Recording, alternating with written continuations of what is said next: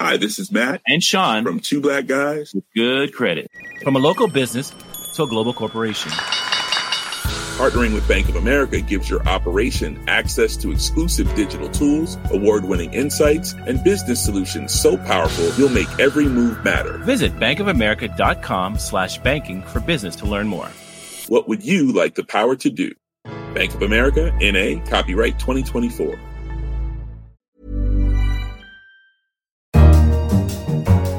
Hello, I'm Kenneth Cukier, a senior editor at The Economist, and you're listening to The Economist's technology and science podcast, Babbage. On today's program, well, it is a horticultural treat. This week it's a special, as we pose the question, what can science do for my garden? We've been exploring the latest techniques to map the DNA of plants. There's only about, wait for it, 130 plant genomes in total. Also on the show, we ask if pests and pathogens are likely to wipe out our woodlands. One of the biggest issues is the emerald ash borer in North America. It's killing literally billions of ash trees. And later in the episode, we discover if the Millennium Seed Bank is the ultimate horticultural insurance policy for the planet. Crops and plants generally, under relatively stable environmental conditions, almost optimal conditions, are going to actually change. But first, to bring you this special edition of Babbage, we've teamed up with experts at one of the world's leading botanical gardens. Economist radio producer Howard Shannon is there now. Well, Ken, it's a place that's recognised worldwide as a centre of scientific excellence. It's one of the oldest botanical gardens in the world. Over 1 million people a year come to its 326-acre site to see its collection of over 40,000 plants. This is the Royal Botanic Gardens Kew in West London. So let's start with one of the key scientific breakthroughs of the 20th century, unlocking the DNA sequencing of plants. Kew has been at the forefront of this research. Joe Parker, a research fellow, has been telling us about the latest techniques in use to map a plant's DNA. This is our kind of setup for sequencing DNA. So we use this word sequencing. What we mean is take colours liquid that's got bits of some living thing's DNA in it. And we've done a little bit of chemistry to prepare the DNA for this kind of reading process. And then we squirt the colourless liquid into this box here, which is about the size of a mobile phone, really, isn't it? We squirt it into this box, which is called a MinION, and there is you can't really see it, but there's a tiny little window there, which is composed of an artificial membrane with an electrical current running over it. And because DNA carries a very slight electrical charge, the DNA gets pulled through this membrane and by the electrical current, and as it goes through, it makes the electrical current kind of wiggle around, and the wiggles correspond to the letters of the DNA. So if we kind of think back to school, DNA's got these A, C, G, T letters, and the order of the letters and the number of the letters is our genetic code when we talk about reading the code. Here, as the individual pieces of DNA come through, they kind of tick up on this counter here. So we've got 275, 293 pieces of DNA.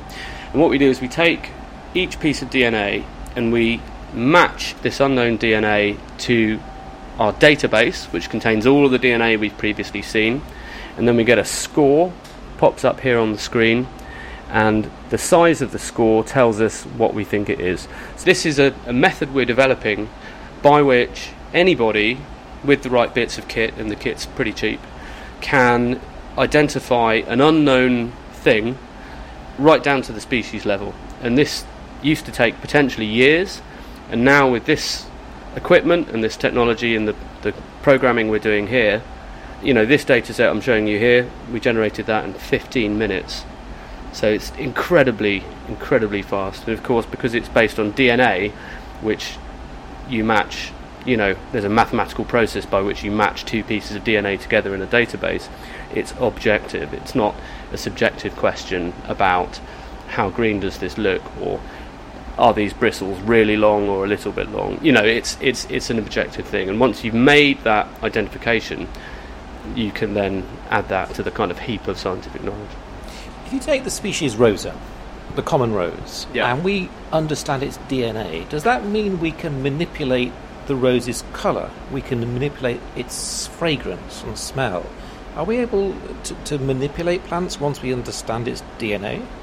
So one of the important things about understanding how, say, plants express their form, how their abstract, if you like, DNA sequence turns into physical, tangible, results, is to understand things like which genes make which pigments, perhaps in the case of colour, or in the case of when a flower grows or how much it grows by.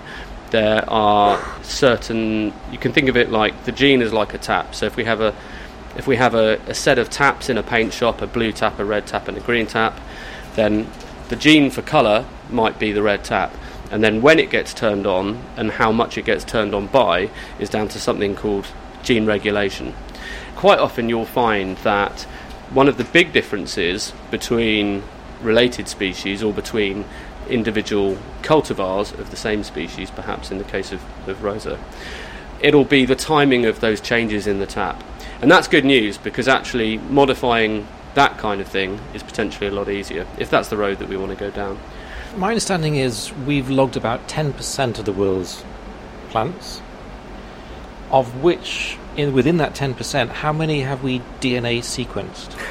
Well, Kew publishes an annual survey called State of the World's Plants, which, as you would guess, collates all of this type of information, and I just so happen to have been the person lucky enough to put that data together, and which sounds big, but actually it was very easy, because there's only about, wait for it, 130 plant genomes in total known to science. That we've so far sequenced, yeah. Now, of course, there are, hundreds of thousands of species. So far, we've only sequenced about 130 genomes. And the reason for that is because genome sequencing used to be really hard. And the really good thing about getting genomic data is once you've got the genome of a species once, we can all learn from it. Everybody can use that data. Once it's up there in the public database, the public repository, this is all public data I've shown you today, we can all benefit from that information. So it's kind of fascinating. It's really, a great time to be doing this stuff. Kew's research fellow, Joe Parker.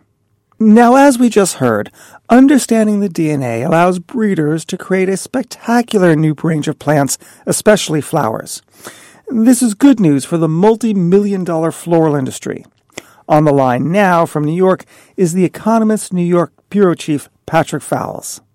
So, Patrick, give me an idea of the size of the cut flower business in the United States.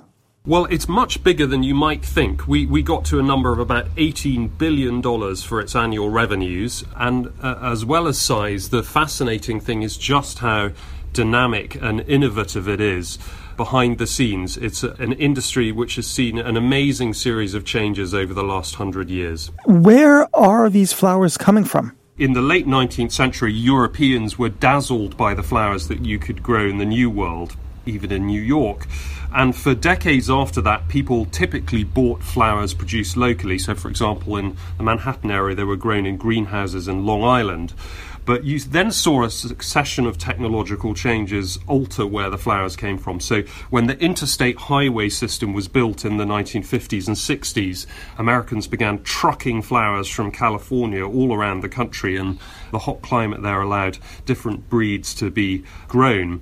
And then, even more intriguingly, in 1967, someone wrote a thesis called Bogota, Colombia as a cut flower exporter to the world.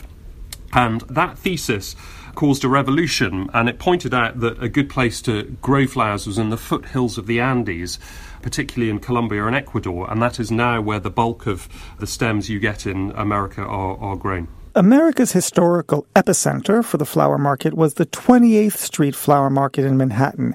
How is that doing? The flower market in 28th Street is sort of an icon of Manhattan and was started in the 1890s largely by Greeks. And it prospered for a long time, but just as you saw the revolution in flower production taking place, there was also a couple of revolutions in distribution. So first of all, supermarkets came along.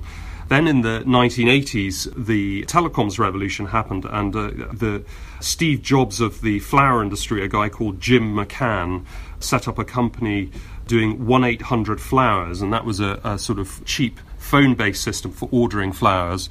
And then lastly, in the 1990s, you saw internet-based florists. And what all of that means is the flower market has shrunk a lot. We reckoned its market share of cut flowers in the US has gone from about 10% to 3%. But it's still, in a way, the spiritual home of the flower business in America. And if you go there, you'll see blooms everywhere and a buzzing hive of activity. So, Patrick, now that science is interacting once again, in this case not allowing us to transport flowers from a long distance, but create new sorts of colors and forms to the flowers because we alter the DNA, do you expect a little bit of a renaissance in the flower market in Manhattan? Well, it's interesting. If you go there, you can find all sorts of bizarre flower breeds that people have created to try and keep interest. So two of my favourites were Hot Eskimo, and there's also one called Charming Babe Spray, which someone has managed to design. So I think you're right, that, and if you like, there are sort of three potential changes that will happen in the future to the flower business. One is, as you say, a kind of genetic engineering approach to flowers. The second is how changing demographics around the world alter the supply and demand for flowers. So some people think that as Japan's population shrinks, and there's a big flower production business there, they might start exporting more of the surplus flowers around the world, and that will bring new breeds to Americans. And then the last big potential change is climate change. If you look at the indigenous species grown in New York, if you go up to the botanical gardens in the Bronx, they'll tell you that about 40% of the indigenous species grown in New York actually have foreign origins. And what that means is, as the climate changes over time, the types of flowers that can be grown locally will change. So maybe in 20 or 30 years, an entirely different set of species will be blooming in Manhattan. That's really interesting. Patrick, thank you very much. Thanks, Ken. You're listening to the Economist Technology and Science show, Babbage. We're asking the question, what can science do for my garden? Well, one of the greatest contributions to gardeners has been the development of pesticides, herbicides, and fungicides in the ongoing fight with pests and diseases. Our reporter, Howard Shannon, has been speaking with Richard Buggs, that's his real name, Richard Buggs, Q's senior research leader in plant health. Richard, what is the state of the world's pests and diseases in a general sense? Is it getting better? Is it getting worse? Unfortunately, it's getting worse because pests and diseases are spread all over the world in different places. And in specific locations, often the plants and the pests have co-adapted to each other.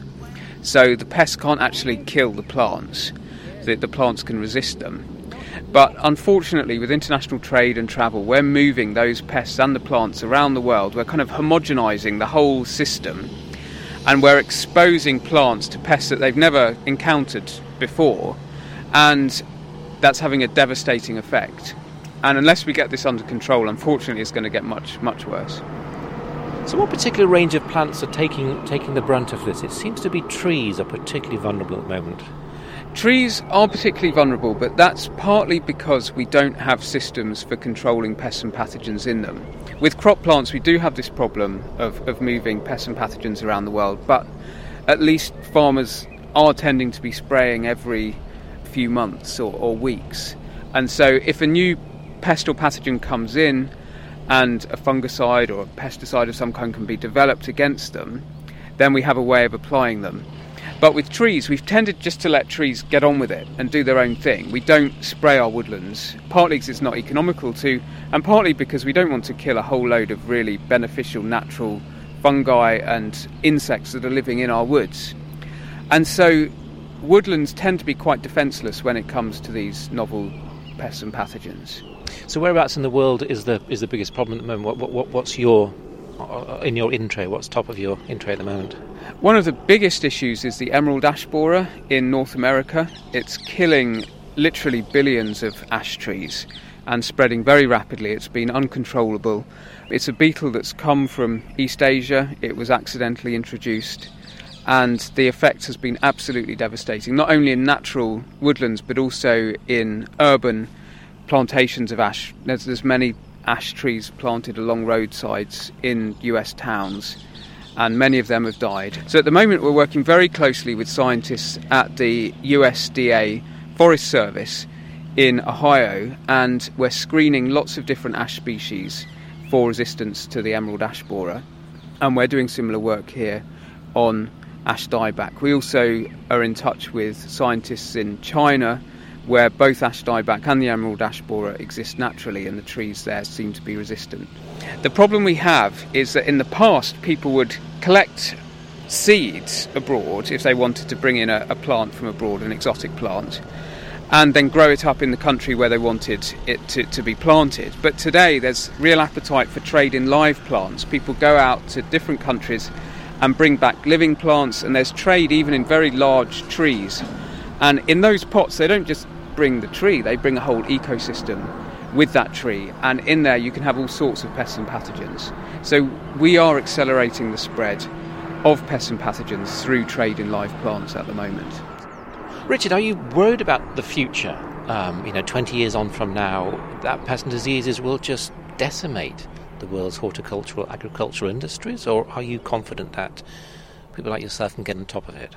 There is a genuine concern that the spread of pests and pathogens around the world could have much, much greater effects as we go forward, particularly with global warming contributing as well and helping the spread. Is there anything the world's gardeners can do to help you out on this? Maybe just stop buying plants that shouldn't be in places they shouldn't be? Yeah, we need to be careful about where we're getting our plants from. In the UK, the Woodland Trust has recently set up a scheme for nurseries whereby they can certify that they're actually growing their trees in the UK, and so that the buyers can know that there's not such a large health risk problem as there would be if the trees have been grown abroad. So we need schemes like that to really help people know what they're buying and be sure that they're buying something that shouldn't be bringing in pests and pathogens. Kew Senior Research Leader in Plant Health, Richard Buggs. Now, one of the issues brought up there is the theory that the world's climate is changing. Well, joining me now from Tromsø in the far north of Norway is the Economist environment correspondent Miranda Johnson. Well, greetings, Ken, from rather cold and slightly snowy Tromsø. I am over here because Arctic sea ice this year appeared to have reached a record low, and to be technically accurate, a record low wintertime maximum extent. And NASA came out with that information in March. Total polar sea ice this year covered 6.26 million square miles, which is about 790,000 square miles less than the average global minimum extent that was recorded between 1981 and 2010. And that's about the equivalent of having lost a chunk of sea ice larger than Mexico. So I'm here to find out what is going on and how climate change is affecting communities in the Arctic. We just heard from Kew's plant health expert, Richard Buggs, on changes in plant health across the world. So are things changing in the Arctic? Yes, it is, Ken. Vegetation is changing enormously in the Arctic as we see permafrost thaw. Up to 20% of the tundra, in fact, is estimated to have switched to a boreal forest climate since the 1980s. So we're seeing new types of tree come up here. We're also in the waters seeing species of pelagic fish moving towards the north as they seek cooler waters. And I've been speaking with reindeer herders today who have been talking about the new types of disease that their animals may suffer from as different microbes and bacteria that usually are killed off migrate northwards as it gets warmer. That's already a problem for caribou. So, Miranda, what have we learned about the world's climate in 2016? We saw warming continue. 2015 was the hottest year on record.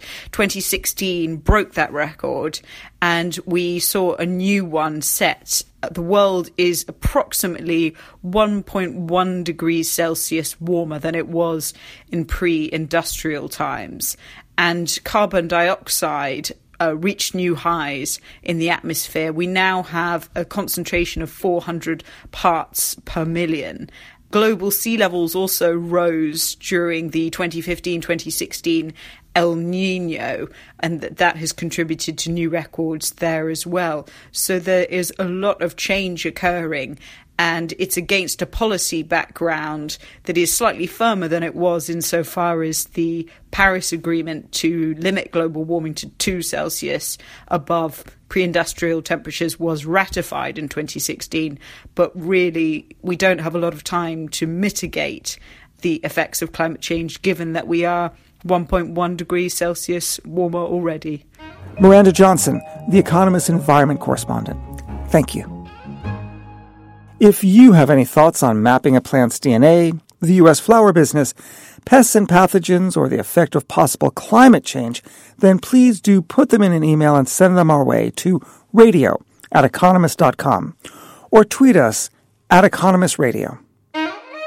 Finally, climate change and the uncertainty it throws up was one of the main drivers behind the need to establish the Millennium Seed Bank. This is a collection of the world's seeds held in cold storage at Kew's base at Wakehurst Place. Colin Clubb is the head of conservation science. Colin, what makes scientists believe all the seeds at Wakehurst need storing at a very cold temperature? Well, that's a great question because, of course, seed research and seed biology is its own discipline within biology, and there's lots of work that's been going on looking at the seed and the functions of the seed. And what we certainly know is that we can't store all seeds. We thought there was a sort of dichotomy, 2 different groups of seeds, one that are called orthodox seeds, and these are ones that turns out we can store at cold temperatures and are relatively easy to dry out under controlled conditions and then store those. Another group, which are called recalcitrant, are then seeds that aren't able to be dried down in these kind of controlled conditions without the membranes being disrupted. And they tend to be seeds that are quite fleshy, they've got quite a lot of material associated with them, so the drying process is challenging. And they tend to be associated with very moist, humid conditions. So a lot of tropical forest trees and plants would have these sorts of recalcitrant seeds. And so one branch of seed biology is really trying to look at recalcitrant seeds and work out how we can store those. And that's where we're moving to things like, can you extract the embryo and store that in liquid nitrogen, cryopreservation, or are there other ways we can store that to try and get over this problem of not being able to dry them down sufficiently? And then what we're finding, of course, as research gets, we understand things. It's like any research. The more we understand, the more we realise we don't know. And so there are a lot of plants that we thought were orthodox, but actually they tend to lose their viability. So one particular group of plants we're very interested in are what are called crop wild relatives. And those are the kind of, if you like, the cousins of the plants that we've currently highly bred for growing as crops, to make sure that we are able to, as it were, hold and understand the genetic diversity of that group of plants. Because what we think is going to be happening over the next few years with climate change is that crops and plants generally that might have been, they've evolved and we've pushed that evolution in terms of our breeding processes under relatively stable environmental conditions, almost optimal conditions, are going to actually change, because the whole thing we know about climate change is it's more uncertainty, it's more violent, more extreme activities. And so what we want to be able to do is make sure we've got the genetic basis of that species so that we're able to bring out, the things that grew on the edges of cliffs, that in the most difficult, maybe they've got alleles or genes in them that are useful to be able to survive, and so it allows its material that crop breeders can start introducing to hopefully make more resilient crops, and so that we're able to respond positively to these potentially negative impacts of climate change. Colin Clubb, Kew's head of conservation science. And that's all for this edition of Babbage. Many thanks to the folks at the Royal Botanical Kew Gardens. And don't forget to pick up this week's Economist, or find us online at economist.com. If you like our journalism, subscribe by going to subscribe.economist.com. And in London, this is The Economist.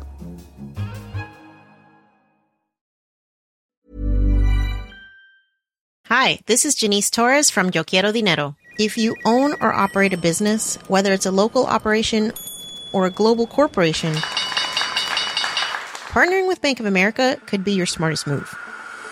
By teaming with Bank of America, you'll enjoy exclusive digital tools, award-winning insights, and business solutions so powerful you'll make every move matter. Position your business to capitalize on opportunity in a moment's notice. Visit bankofamerica.com/banking for business to learn more. What would you like the power to do? Bank of America, N.A., copyright 2024.